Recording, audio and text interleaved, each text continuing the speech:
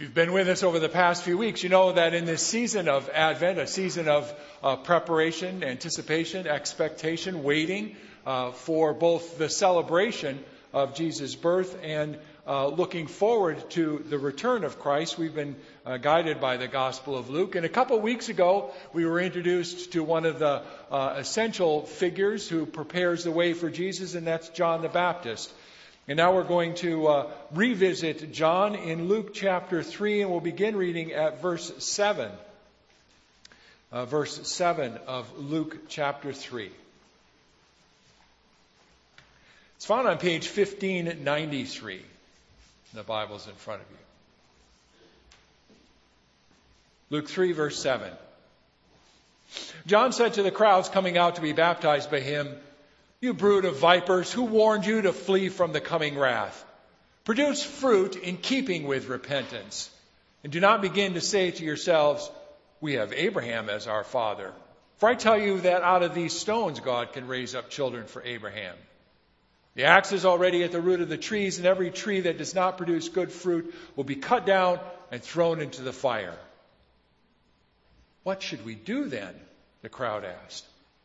John answered, "The one with 2 tunics should share with him who has none. The one who has food should do the same." Tax collectors also came to be baptized. "Teacher," they asked, "what should we do?" "Don't collect any more than you're required to," he told them. Then some soldiers asked him, "And what should we do?" And he replied, "Don't extort money and don't accuse people falsely. Be content with your pay." The people who were waiting expectantly and were all wondering in their hearts if John might possibly be the Christ. John answered them all, "I baptize you with water, but one more powerful than I will come, the thongs of whose sandals I'm not worthy to untie. He will baptize you with the Holy Spirit and with fire.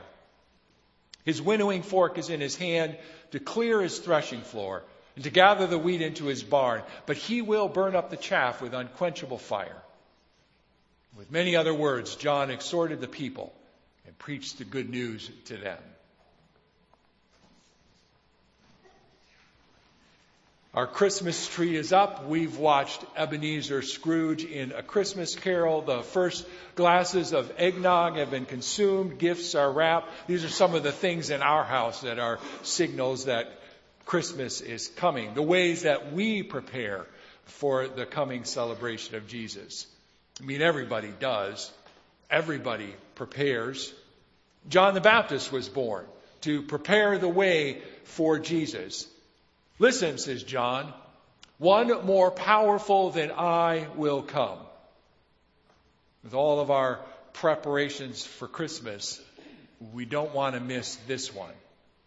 John the Baptist prepares us for the coming of Jesus. Here comes John the Baptist pointing to the one who is to come. Are you ready? Here comes John, the lesser, pointing to the greater. John's the water, the coming one will be fire. Are you ready? I mean, he brings a message that seems like doom. Judgment Day is coming. Just look at the images. The axe is already at the root of the trees. We once did that, dug up some old ciders we needed to get rid of, dug around to expose all of the roots, and then whacked at them like crazy with an axe. And then removed those cedars so we could plant something new. His winnowing fork is in his hand. He's ready to separate the good from the bad. Judgment gets rid of the unacceptable stuff, the chaff, let it blow away. So the good stuff, the wheat kernel, remains. He'll burn up the chaff with unquenchable fire. That's the kind of thing that happens every fall. You know, dead wood that's been collected gets thrown into a blazing fire. It's no good. Burn it up.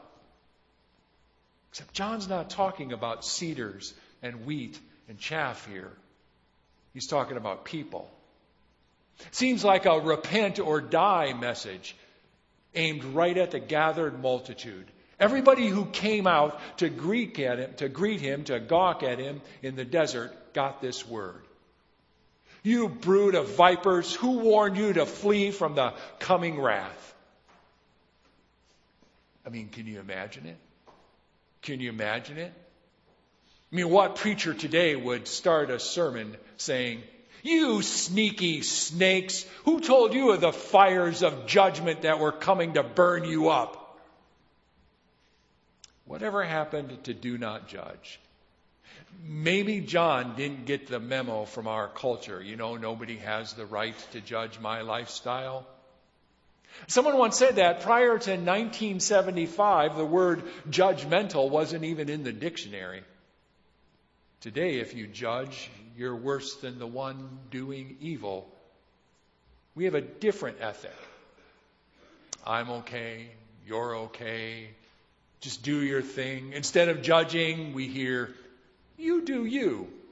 Let's just kind of all be positive. Thing is, we can say this all we want, but we still carry around our guilty consciences. We still have our regrets over our mistakes. We ache for the hurt that we've inflicted on other people. That's why John is getting the world ready. He's preparing the way for Jesus. He wants us to know about God's coming wrath. I know we stumble over that word. Don't make that mistake. Don't make the mistake of thinking God's wrath is like human anger. We're not dealing here with an irritable deity. No, as one theologian notes, the wrath of God is the love of God in friction with the injustice and the hatefulness of persons. It's that warm, steady, patient, but absolutely fair grace of God in collision with the manifest selfishness and unfairness of human beings. See, there's this major battle going on. Jesus is coming to set all things right. If we want life as it's supposed to be, no hatred, no racism, no bullying, no divorce, no sadness, no death, then we need to listen to John. He's getting us ready for Jesus, who fights to rout out the forces of darkness. It's one of the pictures that we get in the gospel story. When Jesus shows up, conflict erupts. Herod the king finds out about the birth of another king, Jesus. He senses a competitor, and so he tries to kill Jesus by wiping out all the toddlers under the age of 2. When Jesus starts his ministry, the crowds are divided. Some receive his words like water in the deserts, and others just want to throw him over the cliff. The religious leaders are so upset with Jesus that they conspire to kill him from the very moment he begins his ministry. See, if we could part the curtain, as the New Testament book of Revelation does, we discover that there's a major battle happening. When Jesus is born, a dragon is poised, ready to devour him. Satan wants nothing more than to make our lives hell on earth. See, Christmas isn't all cuteness and light. It reminds us there's a war going on, and John points us to that war. John is the one God ordained to announce the coming judge. His father sang about it when John was just a toddler. But it wasn't some nursery rhyme. Zechariah sang, "Praise be to the Lord, the God of Israel, because he has come to his people and redeemed them, to rescue us from the hand of our enemies and to enable us to serve him without fear in holiness and righteousness before him all our days." John was sent to point to Jesus. He told of the fire coming. We need rescuing, and that's going to take a war. John the Baptist points us to the coming one, the Lord, the Messiah, who will bring the battle against the forces of darkness. Prepare the way. Get ready. Everybody. See, there's no exceptions. Everybody needs to get ready. This isn't a message for a select few that we think need to hear this word. It's a word for everybody. Do not begin to say to yourselves, "We have Abraham as our father." I mean, John probably sensed there was some muttering in the crowd, but he noted with them, ancestry doesn't matter. Pedigree doesn't matter. Your heritage, your tradition, whatever you hold on to that thinks qualifies you, none of it matters. Everybody needs to get ready. See, John issues a clear warning. For I tell you that out of these stones, God can raise up children for Abraham. See, can we just clear the air? Christmas is not about a celebration of some cute baby. It's not about spritzing up your life. Christmas is all about you and me needing someone to deep clean our lives. See, you can't cover up our mess with a tree dressed in garland. No office party celebration can bring the joy we need. No amount of gift purchasing will eliminate human misery. If we were 100% wonderful, we wouldn't need Christmas. See, the essence of John's message is that you and I need Jesus. That's it. Fine. End of story. We need Jesus to restore the mess we've made. See, someone once noted, it doesn't matter whether you're on the podium at the Olympics crying through the national anthem with a gold medal around your neck, or you're wheeled into the service because you have muscular dystrophy. Your need is the same. It doesn't matter if you're at the peak of your earning power or you anxiously await at the mailbox for that monthly check. Your need is the same. It doesn't matter if you bowed your neck at the university to receive a doctoral hood or you're a 53-year-old enrolled in literacy classes. Your need is the same. Now, this is true. Jesus coming with judgment to end sin and wickedness forever is likely more frightening to those who have a lot to lose than for those who are poor and oppressed. But still, the need for both is the same. We need Jesus. We don't need a facade of cheap Christmas joy. We don't need seasonal Santa songs about watching out and not crying and not pouting. We don't need debates about happy holidays versus Merry Christmas. If Christmas is just a moment to pretty life up, then what's the fuss? Because you can't baptize your life with a little Christmas cheer to chase away the bad. That's what a brood of vipers looks like. John the Baptist's father, Zechariah, gives us the first hint about who Jesus is. Listen again to words from Zechariah's song. And you, my child, will be called a prophet of the Most High. For you'll go on before the Lord to prepare the way for him, to give his people the knowledge of salvation through the forgiveness of their sins. See, John and John's father are pointing us to the greater one who is coming. But look closely at the one to whom John is pointing. He points us to Christ on the cross. Here's the clarity that we need.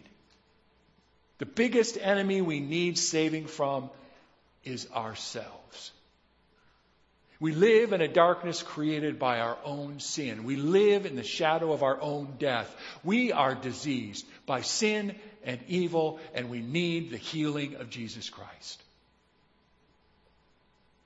The painting of John pointing to Jesus on the cross is done by Matthias Grunewald. He painted this scene as part of an altarpiece in the hospital chapel in Eisenheim, Germany. The scene would greet the nurses, doctors, staff, patients of the hospital as they would gather in the chapel for Holy Communion. At the time that Grunewald painted this piece, thousands of people in Germany were dying of a strange, as yet undiagnosed disease. And one of the prominent features of this progressive and incurable new disease were lesions which covered their entire bodies. Look more closely at the body of Jesus. Jesus' body depicted in this painting is covered with lesions associated with this strange disease. Turns out this strange disease was syphilis. German explorers to the New World brought back this sexually transmitted disease. And Grunewald portrays Jesus as taking upon himself the sins of the people and the suffering that resulted. Grunewald's painting communicates Christ's compassion for us sinners. So getting ready for Christmas means looking beyond some baby in a manger to see the reason for the baby's coming. Christmas isn't just a gloss in an otherwise gloomy time of year. Christmas is about salvation. Christmas is about our sin. It's about Jesus coming to this earth, being born so that he could die to save us from our sin, to save us from ourselves. Poet Ann Means says, if there's no cross in the manger, there is no Christmas. If the babe doesn't become the adult, there is no Bethlehem star. Jesus was born to die on the cross for our petty jealousies, for our Scrooge's tendencies, our failures to feed the hungry, clothe the naked, shelter the homeless. Now you know why it doesn't matter whether you're a child of Abraham or a child of anyone. See, ancestry and heritage don't count for much. Status doesn't matter. Baptism doesn't make you good. Tradition makes no difference. We need to ready ourselves for the kind of clean that only a Savior can provide. Everybody needs to get ready for Jesus. Get ready for the deep clean that He brings. How then do we live? Well, those convicted of salvation by Christ, this is how we lead our lives. John the Baptist makes it simple for us. Be honest. Be good. Be content. Be nice. The crowd asks, what then should we do? And John points them toward a life of Advent kindness. Live like the Savior whose birth we celebrate at Christmas. Live like Jesus until He comes again. Anyone who has 2 shirts should share with the one who has none. Anyone who has food should do the same. See, John brings the message of Christmas and the coming of Christ down to street level.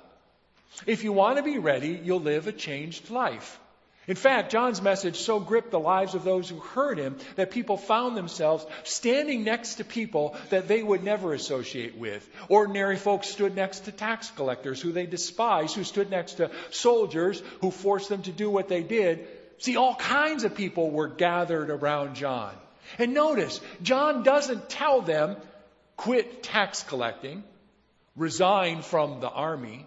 John doesn't tell people to get out to the desert so they can live some ascetic life. No, John makes it simple. He says, live where you are.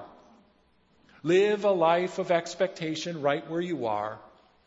Take your second coat and give it to someone in need. Share with the poor.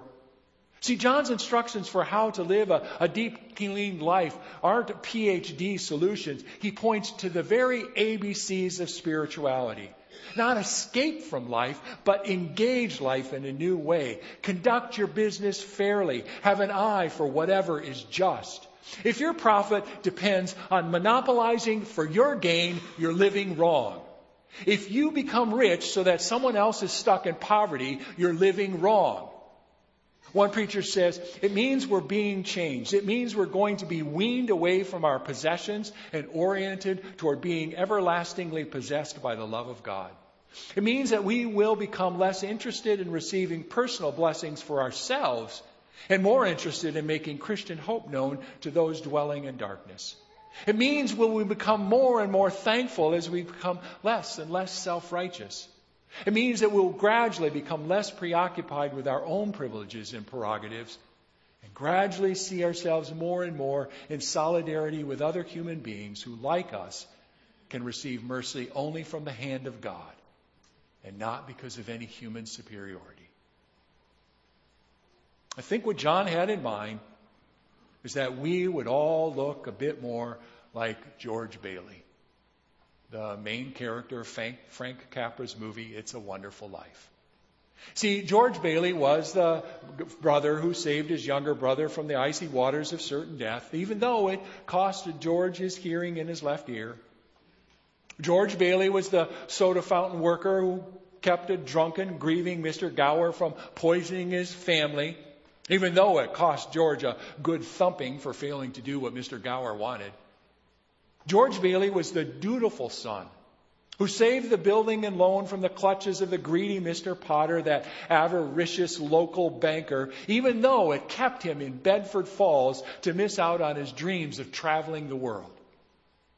George Bailey and all the citizens of Bedford Falls, except perhaps Mr. Potter, simply lived their lives and dreams as ordinary citizens, trying as best as they could to do the right thing by themselves and to their neighbors. That's what John the Baptist has in mind. He's not after some mountainous spiritual living. He just wants us to live differently in the world we're in. John wants Christ followers to see that it's a wonderful life whose heartbeat is sharing rather than clutching, giving rather than taking, living for God's kingdom of justice, righteousness, and peace rather than for yourself. It's delivering a poinsettia to people who could use a bit of cheer. It's buying and delivering angel tree gifts for the incarcerated. It's ringing a bell for Salvation Army. That's how John gets us ready to receive Jesus the Christ. Live every day in expectation. And Weems finishes her poem, The Cross and the Manger, by saying, if there's no room in our inn, then Merry Christmas mocks the Christ child. And the Holy Family is just a holiday card, and God will loathe our festivals and feasts. For if there's no reconciliation, we cannot call Christ Prince of Peace. If there's no goodwill toward others, it can all be packed away in boxes for another year. If there's no forgiveness in us, there's no cause for celebration. If we cannot go even now unto Golgotha, there's no Christmas in us. If Christmas is not now, if Christmas is not born into the everyday present, then what is all the noise about? How then do we live? John the Baptist shows us. Perhaps at first glance his words seem kind of harsh. Brood of vipers. He knows we can be slippery snakes who don't walk our talk. John wants us all to get ready. Everybody. Everybody needs to be ready for Christ. There's no status or tradition or heritage that makes us acceptable to God. We all need the cross of Jesus Christ. That's why he came. He was born to bring the kindness of God near to us. He was born to bring us the life that God always intended. If you got 2 coats, share with someone who needs one. If you have food, share with the hungry.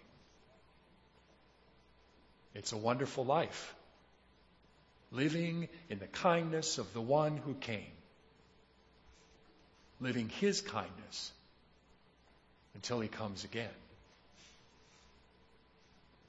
Let's pray together.